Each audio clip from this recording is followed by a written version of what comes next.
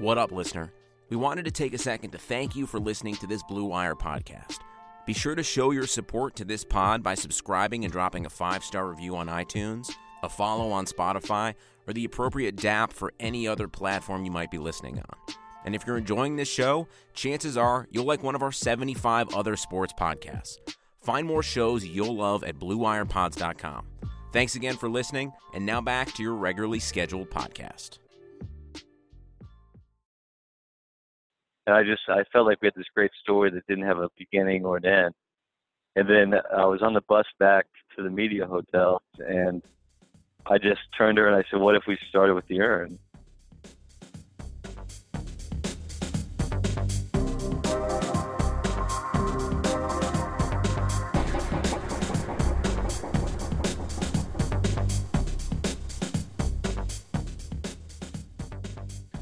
Welcome to episode 26 of the Michael Rothstein Show. I am your host, Michael Rothstein. This podcast is being brought to you by Bet Online, your online sportsbook experts, where you can use the code BLUEWIRE to receive a 50% welcome bonus on your first deposit. Before we get to our guest tonight, Greg Bishop from Sports Illustrated, just a couple of thoughts on the Lions signing of offensive lineman Joshua Garnett. Garnett was out of football last year, and the former first-round pick has dealt with injuries essentially his entire career since leaving Stanford after the 2015 season. But the talent, it's there. He was the Outland Trophy winner in 2015, and he was a first-round pick for a reason. He has an NFL pedigree. His dad, Scott Garnett, played in the league, and he has good size. When he was coming out of school, he was praised for his hand placement, his strength, and his ability to strike defenders well. There were concerns about his athleticism, though, and those seem to at least be somewhat realistic. Obviously, now the injuries are an issue, and that'll be something to monitor. While I haven't seen his contract as of Tuesday night, my guess would be it is not a massive one with probably very little guaranteed, if anything guaranteed. So this is a move that takes on very little risk for the Lions. If Darrell Bevell and Hank Fraley can unlock what teams saw in Garnett a few years ago during the draft process, it could be a steal. If not, it was at least worth a shot at a position where Graham Glasgow, Kenny Wiggins, and Oday Aboushi are all free agents, and Bo Benchimol is an undrafted free agent from last year who has potential but no production to speak of. In other words, you take the chance. If the talent remains, great. If not, no harm, no foul. He has an interesting link to the Lions, too. He missed all of 2017 with a knee injury when he was with San Francisco, forcing them to scramble for an offensive guard to replace him. At the time, the Lions had a then underachieving Laken Tomlinson at guard, himself a first-round pick who wasn't panning out. So in the preseason, general manager Bob Quinn traded Tomlinson to San Francisco for a 2019 fifth-round pick. By the way, that 2019 fifth-round pick was never used by Detroit to take anyone. It was instead flipped to the Giants so the Lions could trade for Snacks Harrison. Ended up being a really good deal for Detroit. Tomlinson, of course, became a starter in San Francisco and a key piece to the Niners' run to the Super Bowl this year. And now one of the reasons San Francisco had a need in the first place is coming to Detroit. It's kind of funny how the NFL world works. We'll be back right after this break with our guest tonight, Sports Illustrated senior writer, Greg Bishop.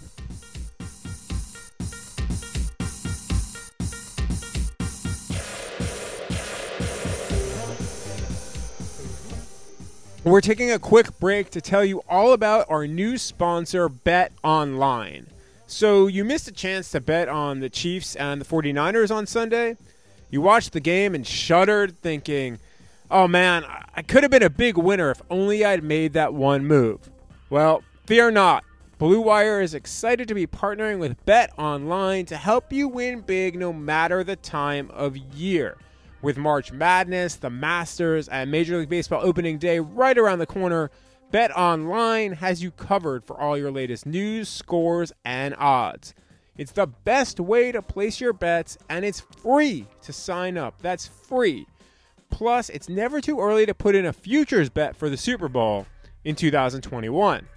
Head over to betonline.ag and use our promo code BLUEWIRE to receive your 50% welcome bonus on your first deposit. It's super easy, and if you're already making wagers, it's a fantastic way to support this podcast. Again, that's promo code BLUEWIRE, all one word, when you sign up at betonline.ag. Bring your best bets home with BetOnline, your online sports experts. Now, back to our show.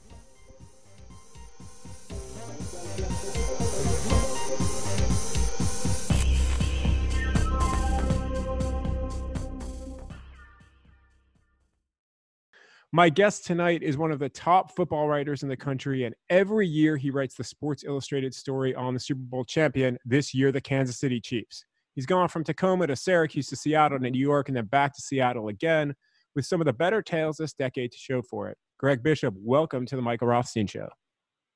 Thank you for having me. Yeah, absolutely, man. I mean, kind of feel like I have to at some point. So let's start here. Have you slept much since Sunday? And I ask that because writing this post-Super Bowl story like you did, this year you did it with Jenny Vrentas, it's thousands of words, essentially due 8 or so hours after the game ends. So, like, when do you sleep? What's that process for you like after you file? Yeah, this year we started writing about 1:00. We filed about 8:00. We did edits. This was unusual. They wanted to get it online a little bit earlier. And so we did edits for the piece around 10:30 or 11, and then we got the magazine edits around 1 or 2. So I was actually up until 3:30 yesterday afternoon.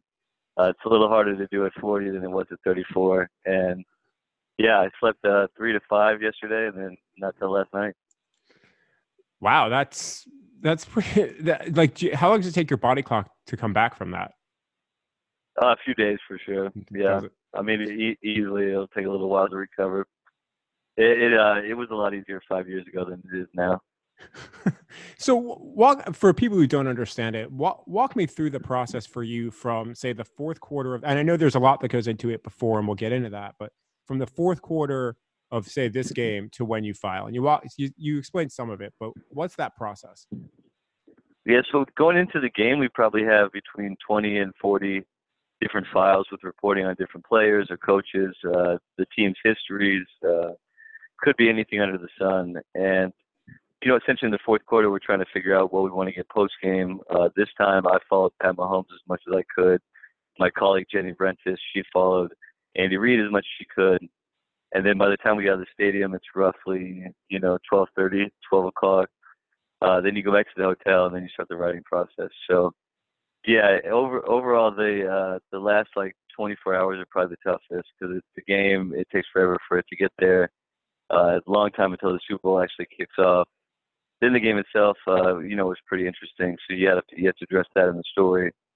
And then on top of all of that, then you got to sit down and write. So we usually go into the writing part with, maybe 10 to 15,000 words pre-written. We use some of that. We write some new stuff, and then you wake up and it's the morning.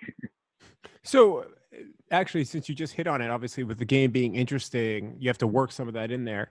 When we were growing up, every Super Bowl was like a blowout. Like, is it almost better to have a blowout for you than it is for it to be what it was really the last few years, whether it's Atlanta, New England, Philadelphia, New England, or Kansas City, San Francisco? Yeah, that's a really good point because, we have so much reporting that dates back, 10 years or 5 years or however long. If it's Andy Reid, it goes back a lot further. If it's, Patrick Mahomes, it's a few years and how he's done. And, the worse the game is, the less we have to, kind of dive into new stuff. So, I feel like I've done 6 of these, and most of the games have been good. It feels like the Super Bowl in particular has been that way for, 10 or 15 years or so. And it's kind of weird because, like you said, I'm used to, growing up, 49ers 55, Broncos 10. We had a lot of games like that where it would kind of be over, and one of those would be nice one of these years, but I won't complain. That game was pretty interesting the other night. Oh, yeah, there's no doubt. At what point do you start mentally saying, okay, I'm maybe going to be writing a San Francisco story, considering what was going on in the first half? Do you get to that point, or do you kind of legitimately wait until midway through the fourth? Well, that was what was really interesting about this last one, because usually I go into the game and I have better material on one team or the other. So I usually want to write, say, the Broncos, or when it was Eagles Patriots, I really had better Patriots material. This year, I thought I was kind of equal going in, and yet when San Francisco jumped ahead and it looked like they were for sure going to win the game, basically I actually felt in my heart like a little bit sad that some of the things we would be able to report and write about the Chiefs would never see the light of day. I thought we had some pretty new stuff on Andy Reid, on the Jovan Belcher tragedy, and on Patrick Mahomes. And I guess at that moment, I sort of knew internally that I really would rather write Chiefs. You can kind of feel it inside, because you're thinking, essentially like I would rather have this other material. But, the 49ers were really helpful this year in terms of doing the story. I think I pre-wrote 12 sections on them. I talked to everyone from Jed York to Kyle Shanahan to John Lynch to Jimmy Garoppolo on down. And, I think you'll see a lot of 49ers stories in the next few months in Sports Illustrated. That's kind of how it went. But, I try to keep an open mind. I definitely thought for a large portion of the second half that it looked like it was going to be 49ers for sure. And, obviously things changed dramatically there at the end. So you kind of answered it a little bit of like having equal amounts on each team this year, but do you have to have there been times where you have to do a little bit more digging post game, or if you have to do that, are you kind of in real trouble? Well, I think the key is just to be as targeted as you can with it, because, post game after a Super Bowl, there's like, thousands of reporters and everyone's running around. It's very, very crowded. So I try to be as targeted as I can. But yeah, the years you have to do the most are like when New England won in overtime, then you got to address, how did they make this huge comeback? What were sort of the staples of it?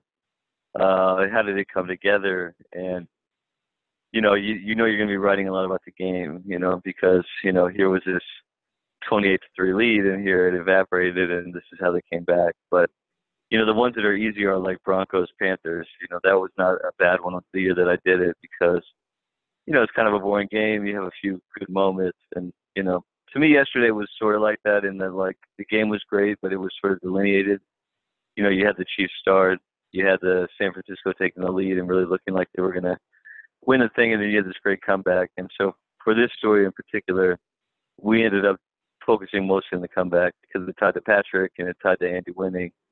And, basically the first, 3.5 quarters didn't mean as much to the game as the last 6 minutes did. So the detail I really loved the most in this story this year was the wooden urn, what kind of that symbolized. And it really felt like it was somewhat thematic through the entire piece. How did you and Jenny find that? Because I don't think that's anything anyone else had from anything I read anywhere else. Maybe I'm wrong. And like, do you kind of at some point say, if Kansas City wins, this is where I'm starting? Yeah, it was definitely clean. It's actually a kind of a funny story how it came to be. Tim Rohan, a friend of ours, and one of my former colleagues, he had done a story last year on Andy Reid when he was in the punt, pass, and kick competition as a 13-year-old. And people might have seen that. Reid looks like he's 47 years old when he's in this competition, and all the other 12-year-olds, they look like 12-year-olds. And he did kind of a story on like that part of Reid's life and what it meant and his friends. And I asked him, just in the course of reporting the story, if any of those guys would want to talk to me about Andy being close to winning the Super Bowl again, because they all grew up together in Los Angeles. So he had about 15 or 16 numbers that he sent to me. And I said, I don't want to call that many people. Can you just tell me like the 3 best talkers, in terms of like who you like talking to for the story?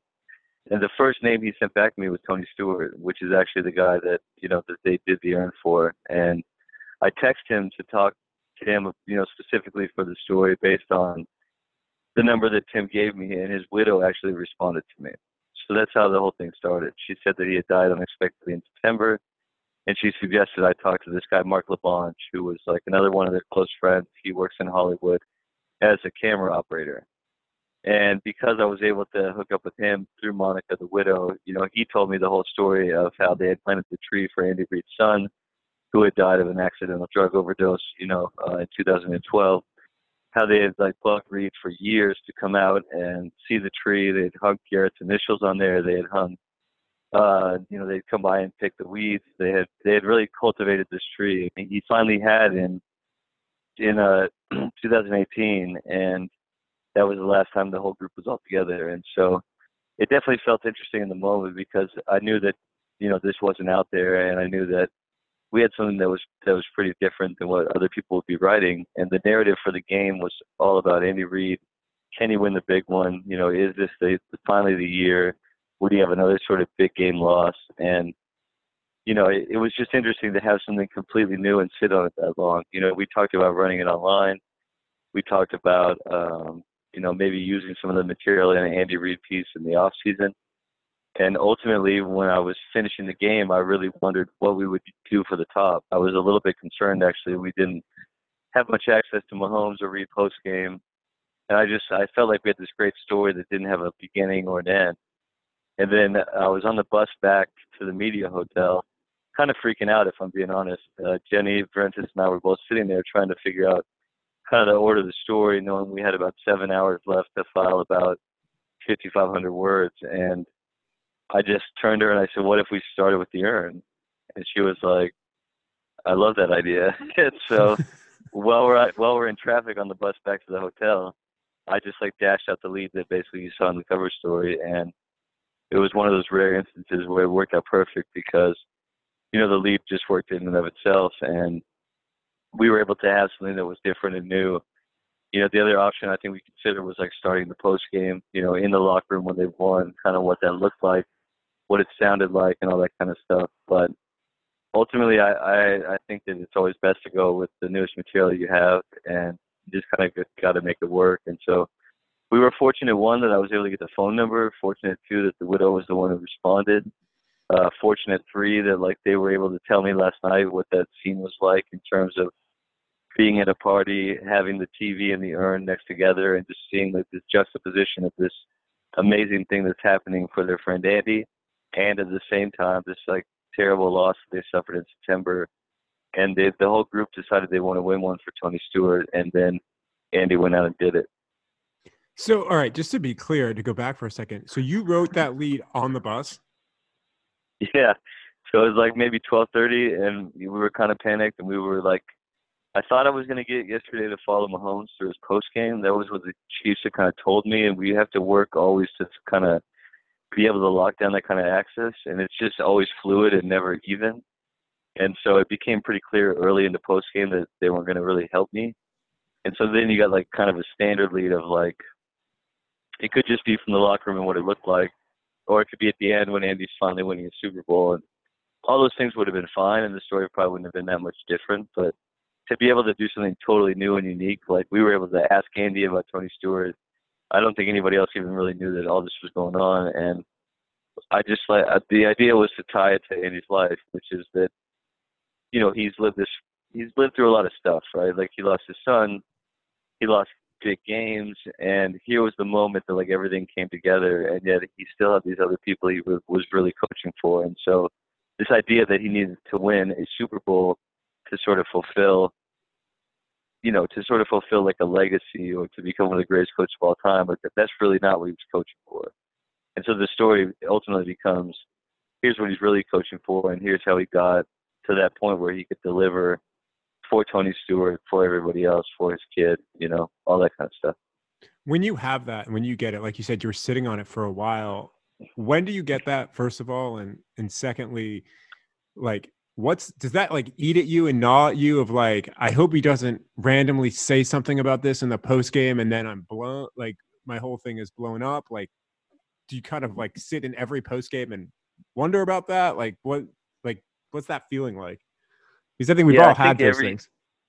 Yeah, I think every year it's the same. It feels the same way because we start gathering this stuff 2 weeks ago. You really get started on the story, the week after the divisional round of the playoffs. And so this year I went to San Francisco, for instance. They were very gracious and helpful. They set me up with my own office in their facility, and they just brought players and coaches there to talk to me. And you just have all this information, but some of it's going to come out. I mean, this is an event covered by 2,000 writers or whatever, and the things are going to come out. So when you get something clean, I think in our story we had Scott Pioli talking about Jovan Belcher's murder-suicide in detail, in the kind of detail that I don't think he's really ever talked about it. So I'm worried, is somebody else going to call Pioli? Are they going to put that out there? I knew the Reed thing was clean, but I knew people would be poking around his background. So you kind of worry too. I don't usually tell people not to talk to me. I didn't in this instance say not to share that story anywhere else. You're more just sitting there nervous, kind of worried, and just hopeful that like ultimately it'll be something new and different. And when it comes through clean the way it did, we had new stuff on Mahomes, we had new stuff on Reed, we had new stuff on Pioli and the Belcher thing. Like at that moment, it feels a little bit lucky, because at any point in time, somebody could have stumbled across the exact same thing. So, I mean, like you were talking about earlier, San Francisco gave you a ton of access. What do you end up doing with that stuff? And I mean, we go back a long ways. I know that you've had Kansas City stuff, and I think it was last year that you're like, I have all this stuff. And does it just kind of go into a file for maybe another day, or just say, well, I'm never going to use that? Like, how do you approach that? Yeah, 100%. I try to use it all. I even used a quote in the cover story this year that I got last year from Carl Peterson, just talking about the impact of Lamar Hunt and how like he thinks he has more impact on the NFL and football in America than any owner alive. And you could obviously debate that, but that was something I got from him when we had breakfast in like 2018. And so I thought that those kind of things I just always keep. It's been bad and good to have the Patriots in the game 4 out of the 6 years that I've done it, because I have a ton of Patriots reporting every year, and especially a lot on Brady, Kraft, and Belichick. And it's nice to be able to draw from that when you kind of need to, but you also start running out of people that you can call. So it's always kind of a tricky balance. Much better when the teams cooperate. This year, San Francisco was the best I've ever had, to be honest with you, for the story. And the Chiefs weren't bad either. They got us the general manager. They got us Andy. I did a piece on Mahomes in December that I used some information from our interview in the cover story, and it all lined up nice. It was the first time in 5 years that I went to dinner the night before the game with a bunch of writers, because usually I'm working, and so we were ahead of schedule and everything worked out good. You've said in the past that the Super Bowl story is your favorite thing to do. I mean, I think I know the answer, but why is that? To me, it's just like a really big challenge. Here's a game where like it's probably the most overanalyzed game on earth. It is. It's just really hard to go to the Super Bowl and tell somebody something they don't know, especially if it's about, say, Andy Reid, who was, how many people wrote columns about him this week? Maybe 500, maybe 800. And to be able to tell people something today after the game, after people have been poking around for the better part of a month, and to be able to tell somebody something they absolutely didn't know, like, that's one of the hardest things we're able to do. And to be able to do it every year, or do it some years, or however many years we've been able to do it well, I like the challenge in that. And I think it's something that, like, every year I say it's like my favorite story and my least favorite week, because I think this week I slept like, 14 hours before the night before the game, and you're just working all the time. We do probably 100 interviews. We have my transcribers just alone. The tape that they did was about 215 pages, and Jenny and I do our own tape. We do our own notes. We do all the organization. And so, the goal with the San Francisco material would be to, I might write Jimmy G this offseason. We could write Bosa. I could write Sherman. I could write Mostert. I could write Kyle and John. And the interesting thing about those stories is each one is different based on how the game went. For Nick Bosa, it could be, this was really his sort of entrance on, like, he's going to be defensive player of the year pretty soon. Like, that was, I think he had 12 pressures last night. That's crazy. And so, for Kyle, it's like this brilliant coach that's had success everywhere he's gone, and yet now has had really 2 significant mistakes in the Super Bowl. And I just think that's kind of fun to be able to pull all that stuff in the spring or the summer. And I try not to leave any meat on the bone, as it were. I'd prefer to write all these guys if I can, but that'll depend a little on what the 49ers want to do. So I'm curious, because obviously you're a national reporter. You don't get to Detroit much at all, if ever, other than when you get stuck on layovers close to Thanksgiving. But you talk to people around the league. What's the sense to the Lions as an organization, you think, league-wide?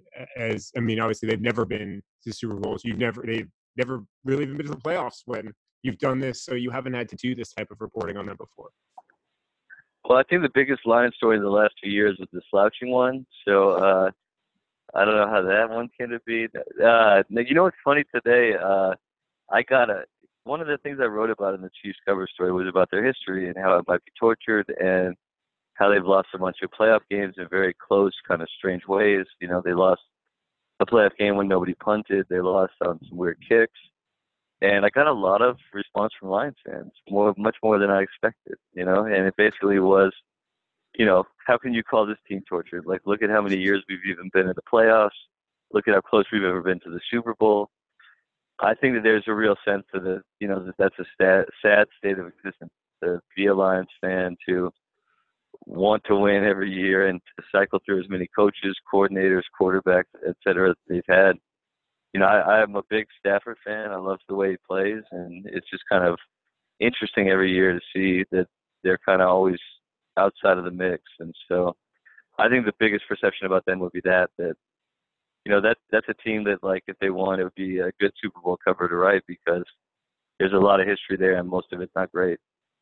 It's interesting you mentioned that about torture fan bases because you grew up in Seattle as well. And really, when you were growing up, they were somewhat Lions-like. They didn't make the playoffs for, a decade? Close to it. Long stretches of mediocrity, little playoff success. A lot of people don't remember that now. But then they lose the Super Bowl in 2005. And under Pete Carroll, they've been really good. What was it like in Seattle when the team even made the Super Bowl? Because I always try to picture what a Lions team making the Super Bowl would be like in Detroit, and I feel like that was probably similar maybe when they made it with Holmgren in 2005. Yeah, for sure. And people forget just how bad they were, you know. This was a team that hadn't won it forever, that perpetually was up against the Broncos back when they were in the AFC West or the Chiefs or the Raiders. And, you know, I think what happened in Seattle is you have really sort of a new money fan base. Like the 12s are very happy with themselves. They think they're very loud. They love their sort of impact on the game. And, you know, when I was living in Seattle, I covered the first Super Bowl I ever covered was the one they played against the Steelers. And nobody was asking me for tickets. Most of my family members weren't fans of the Seahawks. And, you know, that's changed dramatically in the last 10 years. You know, since Carroll came on, since they've had the Super Bowl appearances, since Russell Wilson became their quarterback, they really, you know, people are into it. Every single person in my family is like now, quote unquote, a huge fan. You know, most of my friends root for the Seahawks. You know, every game sells out. The tickets are not inexpensive, and you know they do have a real home field advantage with the crowd. So, you know, that can be kind of an interesting mixture to me. Like the Seahawks fans are very sensitive, but they're very passionate. They love their team, and I've written stories on them that are positive and negative, and you get a lot of response either way for sure.